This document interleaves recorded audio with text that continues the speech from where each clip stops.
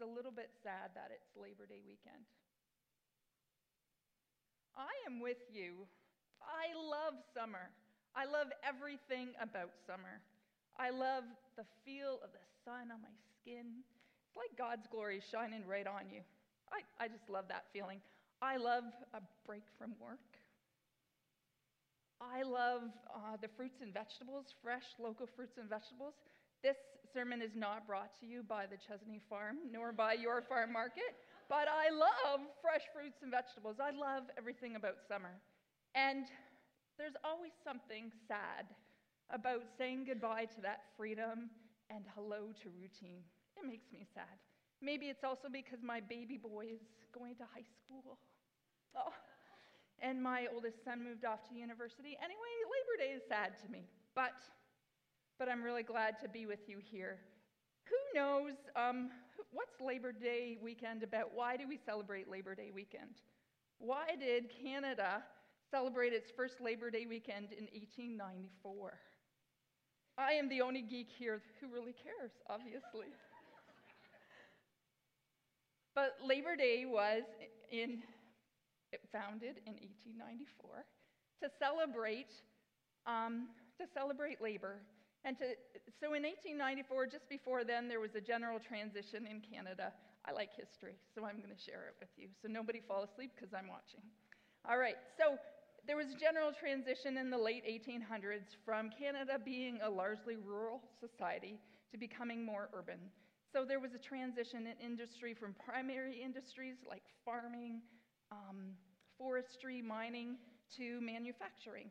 So many people came into cities for jobs. And early manufacturing, early factories, they were sweatshops. They were horrible places to be. They were incredibly unsafe. And labor unions came and improved the situation in factories. Many of you who work in factories might argue with me that situations aren't better. It's fairly mundane. And our view of work has kind of changed, right? I tried to get Benj in the band to play Loverboy, Everybody's Working for the Weekend. Benj said, Loverboy? What is that? Anyway, that was a really bad British accent. Sorry, Benj. Sorry, man. Anyway, he was not into the lover. He didn't think he could do all the Loverboy, Everybody's Working for the Weekend. But sometimes that's what we do, right? Work is a necessary evil. But I'm here to talk to you this morning to answer two questions primarily. Why does our work matter to God? And why does God matter to our work? So, do we have a PowerPoint, folks? Awesome. Let's go right to the next one, okay?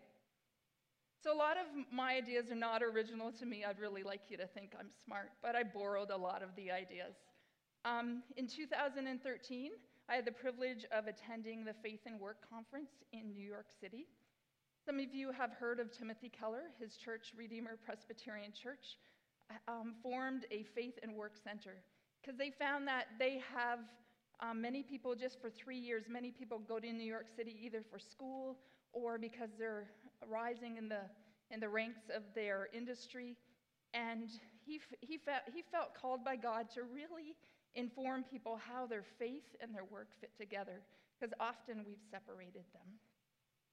Many of my ideas are coming from this book, Every Good Endeavor, Connecting Your Work to God's Plan for the World.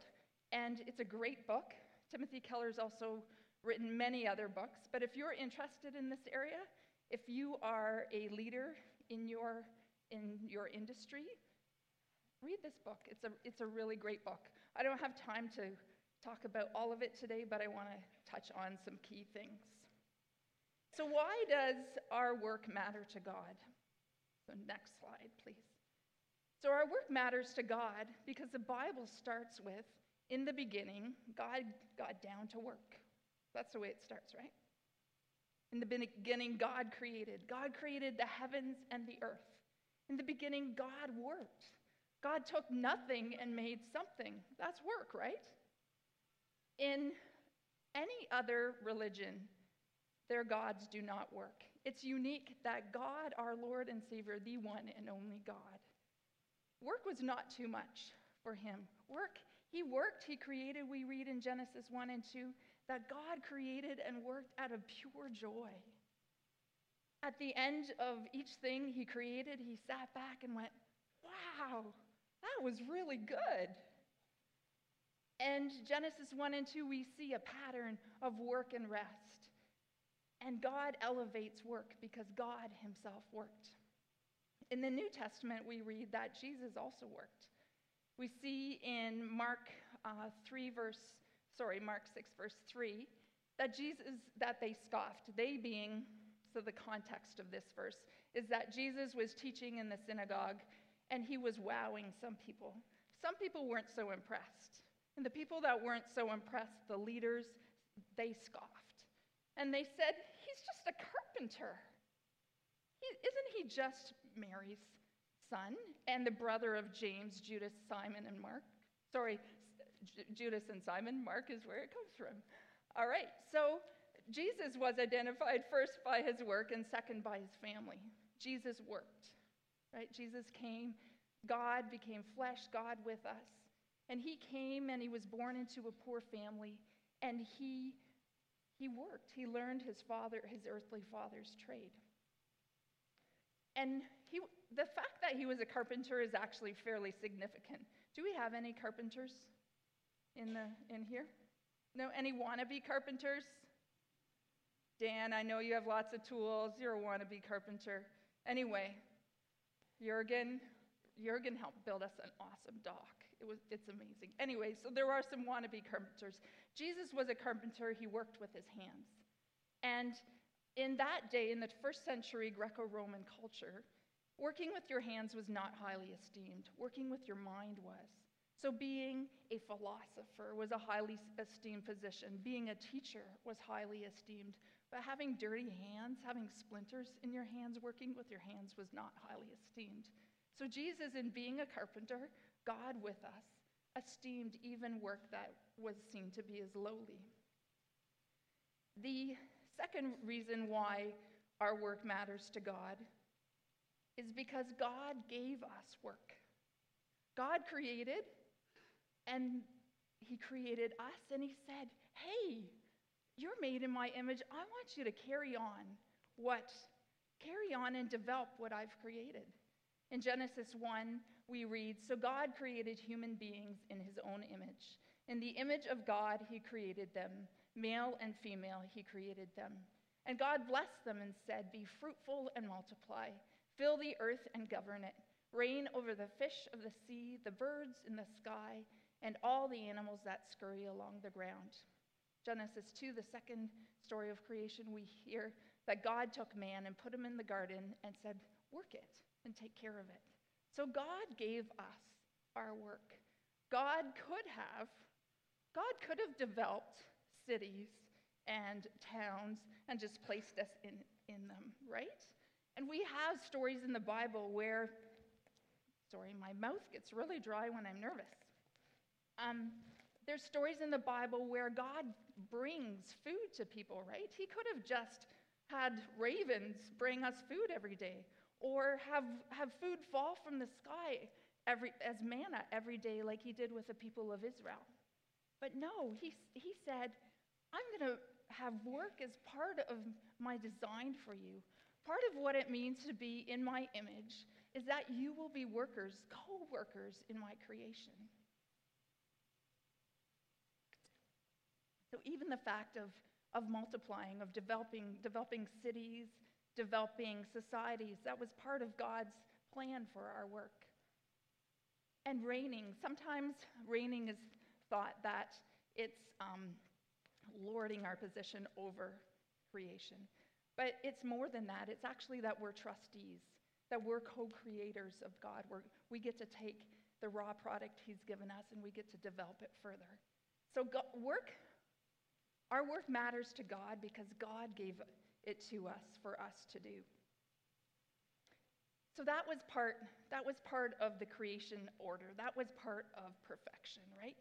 That work was good, work was beautiful, work was something that we were doing with God. But then came the fall.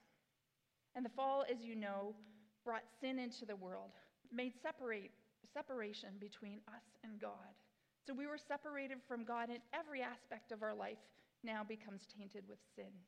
So work also becomes tainted with sin. Part of what God said to Adam and Eve as they were leaving the garden was, guys, now work is going to be hard. Adam and Eve, you're going to have to deal with thistles. You're going to have to deal with hard ground. Eve, you're going to have to deal with childbirth and child rearing as being really tough.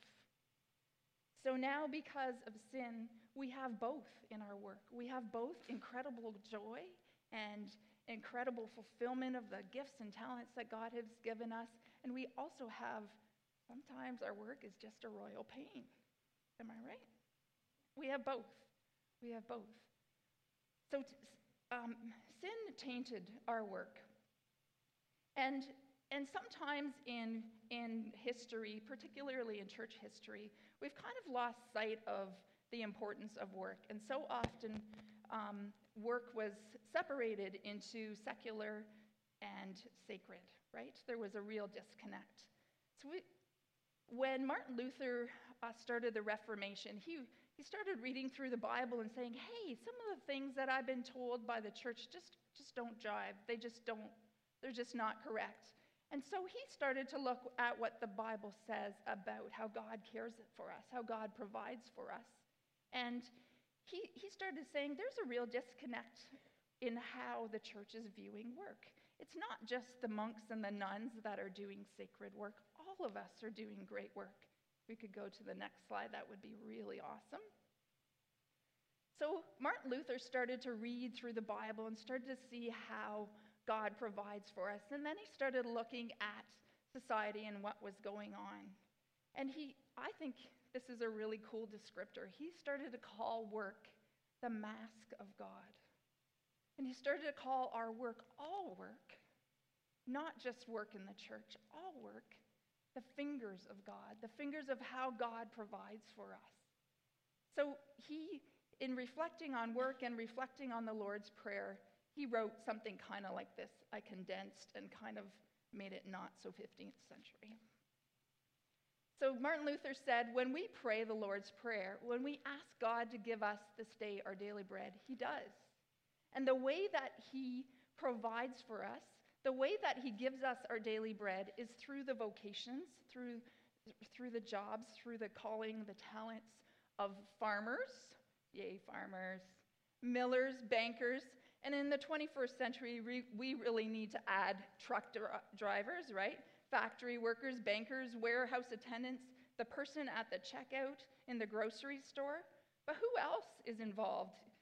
The people who decide where roads need to be, the people who maintain the roads, make the roads, all of those people, the people who construct the grocery stores, right? If we think of your toast this morning, think of all the different people who were involved in your toast or your bowl of cereal. It's amazing, isn't it? So if we didn't have food to eat, we wouldn't do so well, right? So Martin Luther's looking at what's usually looked at as fairly simple, not meaningful work, and is saying, hey, look, it's all very important. It's all part of God's plan of providence. God is at work. It's at work behind our work. Your work matters. Doesn't matter if your society values what you do. Your work matters to me. Isn't that cool? I think it's kind of fascinating. All right. So let's go to the next slide. Another quote is from J.R.R. Tolkien. Who's J.R.R. Tolkien? No, who? Who? He wrote Lord of the Rings, right? Influential, is he not awesome? Anyway, J.R.R. Tolkien was a Christian, and this is his view on work, that God gives us talents and gifts so that we can do for one another what he wants to do for us and through us. So our work, the way we use our gifts and our talents, the way we were blessed with things to do is a way to show love to God and love to our neighbors, right? Our work matters.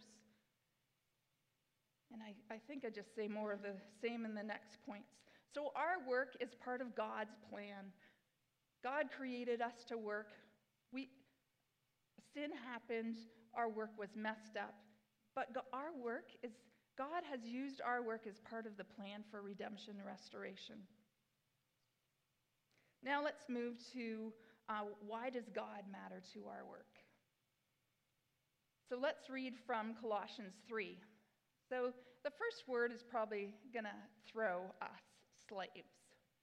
So there's lots of discussion about whether or not, does the Bible actually condone slavery? It doesn't, but slavery happened in the first century, and in many ways, you'll see through this passage that Paul isn't condoning slavery. Often slaves in the first century were indentured workers. So either they were captured by a country and they had to work for them for a certain amount of time, or if your family had some rough time and you lost your employment, you would appeal to a rich family and you would say, can our family work for you for the next 3-5 years until we get our feet back on the ground? And you were seen as slaves, as menial laborers. But the other thing about first century culture was that you always addressed the most important person first. So when you were talking to a crowd, you would always say Caesar, then you would address the next most important person, like a philosopher, and then you would save like the janitor or the person who scrubbed your shoes last, right? But here Paul is saying slaves. He's addressing them first. He's saying, I'm addressing you first because you guys are really important. Even though what you do isn't valued by our culture, I'm going to talk to you first. So he's saying, slaves, obey your earthly masters in everything you do, and not only when their eye is on you and to curry their favor. So folks doing menial labor who don't feel like what you're doing is important and you're only working hard at it because you have to when your bosses are looking, think of your work differently. Think of it. Work at it with a sincere heart and reverence for the Lord. So whatever you do, whether it's esteemed or not, whatever you do, work at it with all your heart as working for the Lord, not for human masters. So our work, whatever we do, whether we love it or whether we think it's meaningless, putting a widget on a Wadget, it's important, right? It's important because we can do it with our whole heart. We can work at it as if we're working for the Lord. So masters, let's translate that into 21st century, managers, supervisors, bosses, be good to the people who work for you. Treat them, do what is right and fair, because you know that you have a master in heaven. So in addressing these two groups of people, he addresses them both as being under the lordship of Jesus Christ, right? He addresses them, they need to regard each other as brothers and sisters in the Lord Jesus Christ. You were given these surveys on your way in. Were you given these? I see one under your seat, Robin, if you're looking.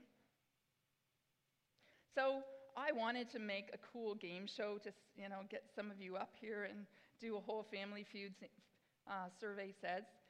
Barb said that was hard, and I didn't give Barb very much time. Speaking of people who are awesome behind the scenes, does anybody know how awesome Barb Yonchar is? Barb, she's blushing. She's blushing, and she may not talk to me for a week, but she is awesome.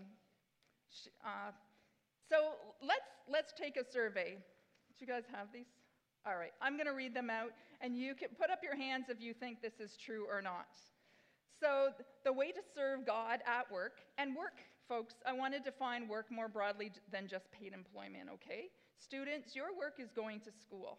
Your work is doing the dishes for your family so you don't have dirty dishes to eat from because then everybody gets sick. Your work is important, right?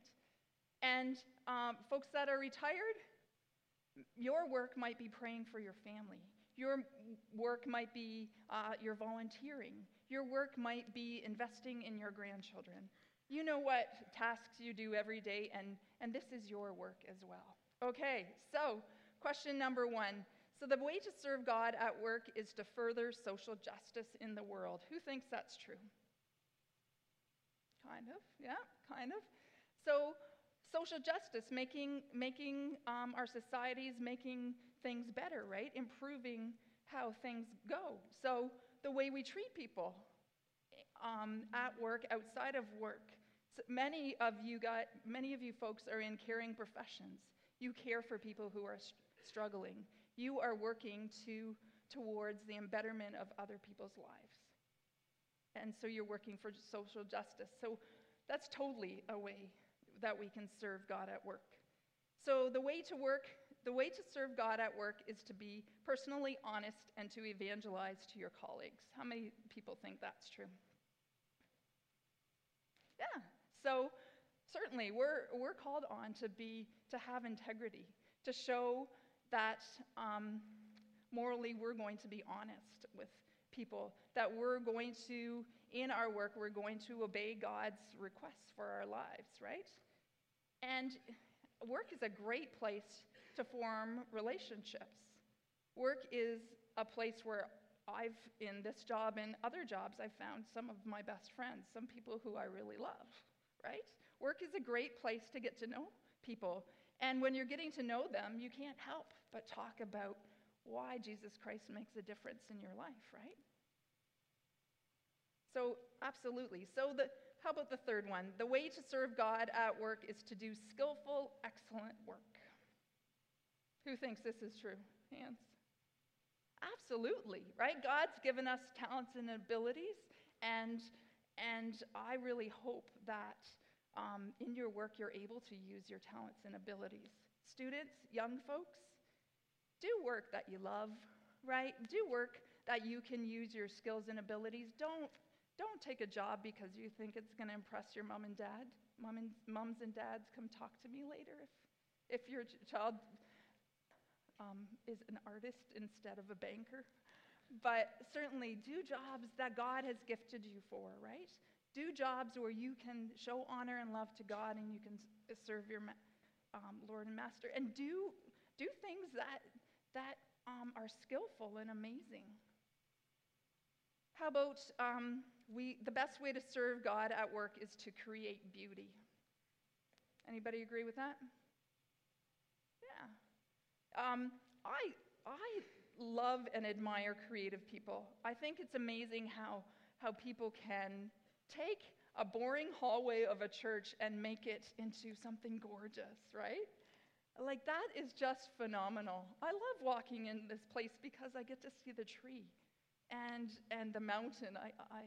It's awesome. So in your work, make beautiful things, and that might be making a beautiful thing out of a relationship with a colleague or in some other way. But in your work, serve God by making things beautiful. So in your work is a way to serve God, to work from Christian motivation to glorify God and to seek to engage and influence culture to that end. There are a lot of big words, but basically, yes, we've talked about that, haven't we? How about the way to serve God at work is with a grateful and joyful, gospel-changed heart through all the ups and downs. Anybody think this is true? All right. Wow, I have some learning to do in this area. My elevator goes fairly quick, up, down, up, down. Anyway, and it's hard to have a joyful heart at all times. But I think, like Shaylin was talking about, when life throws you a big bullet of dust and you have to deal with it, and you know that maybe this is God creating a pearl in your life, then we have to show, even in the good times and the bad times, that God is with us and God is good. So can we serve God at work by doing whatever gives you the greatest joy and passion? We talked about that, especially young folks. Do what you're passionate about because God gave you that passion. God gave you those gifts and abilities. And how about to make as much money as you can so that you can be as generous as you can? I don't really love this one, mostly because I'm a little more left-leaning than most. But sure, many of you are given great jobs so that you can be a blessing to others. You are well compensated for your gifts and abilities and your work. And it's a way that you can be generous. It's a way that you can tithe and build the kingdom, absolutely. So our work matters. God transforming our lives matters in our work. But there can be some temptations, can't there? We can take our work from being a good thing to being the thing. Because when you meet someone for the first time, generally you exchange names, and then what do you exchange? What you do, right? And my very first job was being a greenskeeper at Craiggowan Golf and Country Club. So I got to mow grass and rotor-till and rake up the sand traps. And I was not feeling very esteemed in that job. And I was a little I did it for a while because it was a beautiful place. It was great. But I saw people driving in cars I could never imagine, right? Wow. And I started to think position is more important than jobs, and I needed to rethink the way I was viewing what was important. So we can make an idol out of the money that we earn. We can put all of our identity in our work, right? We can say that we work to provide for our families, but work can really take us pretty far away from our families. So holding that balance, holding our work as a good thing, but not the ultimate thing, is really, really important. Identifying ourselves as children of our Lord and Savior Jesus Christ, rather than identifying ourselves by our work, is a really important thing to do. So I hope I've clarified a little bit today why work matters to God, how your work is important no matter what you do. Your work is a way to love and glorify God and a way to love your neighbors. So let's check out this video.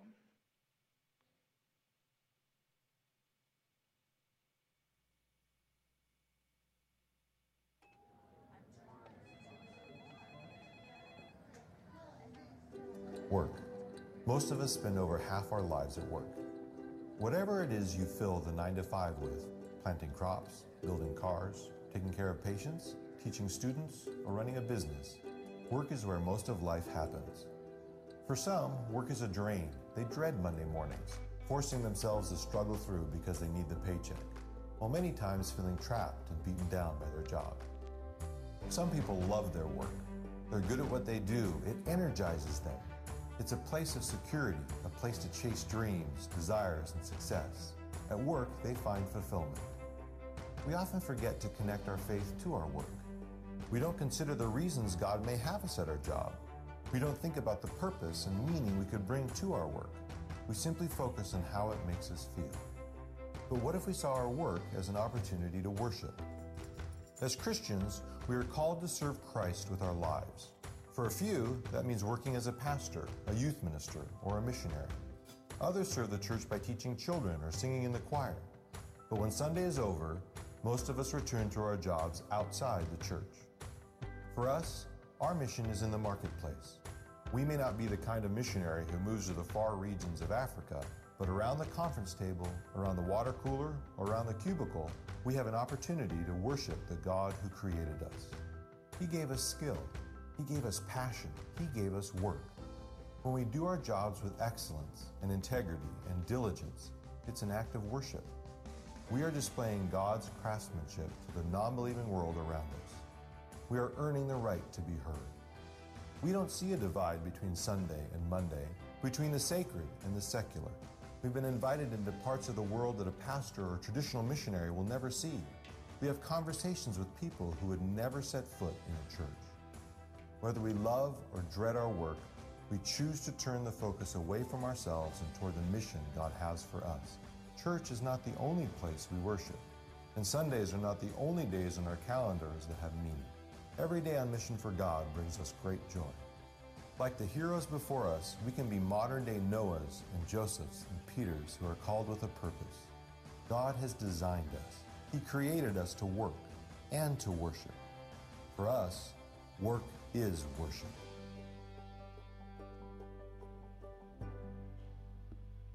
Awesome. Well, why don't you stand with us? We want to respond to that this morning. Thank you, Joyce, for sharing that with us. Work is worship, and I think we have a unique opportunity this morning because we've been speaking about it as we sing this next song, which we've sung many times as a church, to take what is work to us, whether you're a student, whether you're employed, whether you're retired, whether you're a stay-at-home mom, a stay-at-home dad, whatever it is that you do, to actually give that to God, whether it is you give him your hands this morning as we sing this, or you give him your mind or your relationships. And let's lift this up to him, and let's ask him to build his kingdom among us and through us here at IPC. Let's sing this together. Come set your rule and reign in our hearts again. Increase in us, we pray. Unveil why we're made. Come set our hearts ablaze with hope like wildfire in our very souls. Holy Spirit, come invade us now. 'Cause we are your church, and we need your power in us.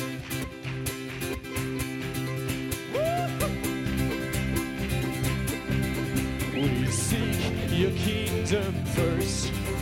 We hunger and we thirst.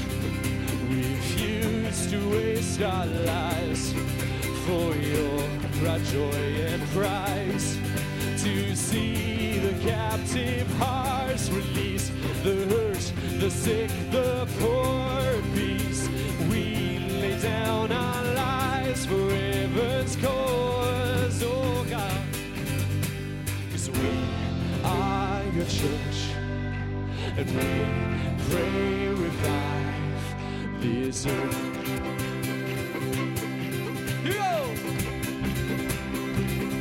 So build your kingdom here. Let the darkness flee. Show your mighty hand. Heal our streets and land. Come and set your church on fire. Win this nation back. Change the atmosphere. Build your kingdom.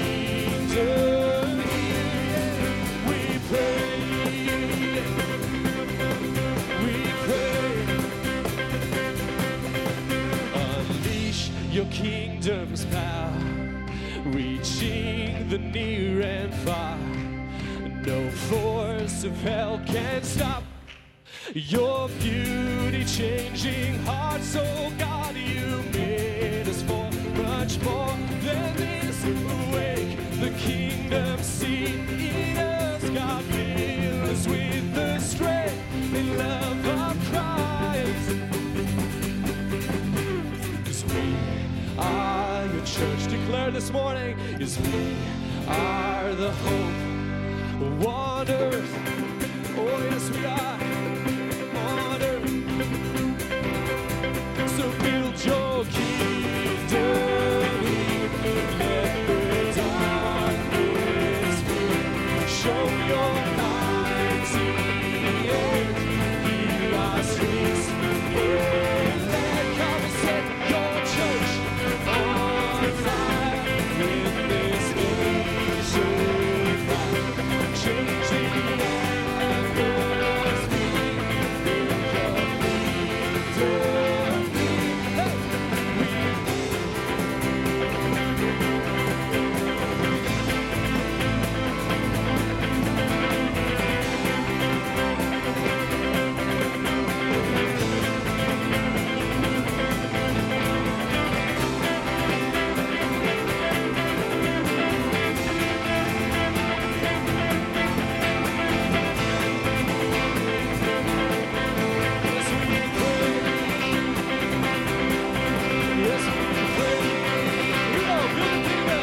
Build your kingdom. Hey, let the darkness fear. Show your mighty hand. Heal our streets. Oh, and let come set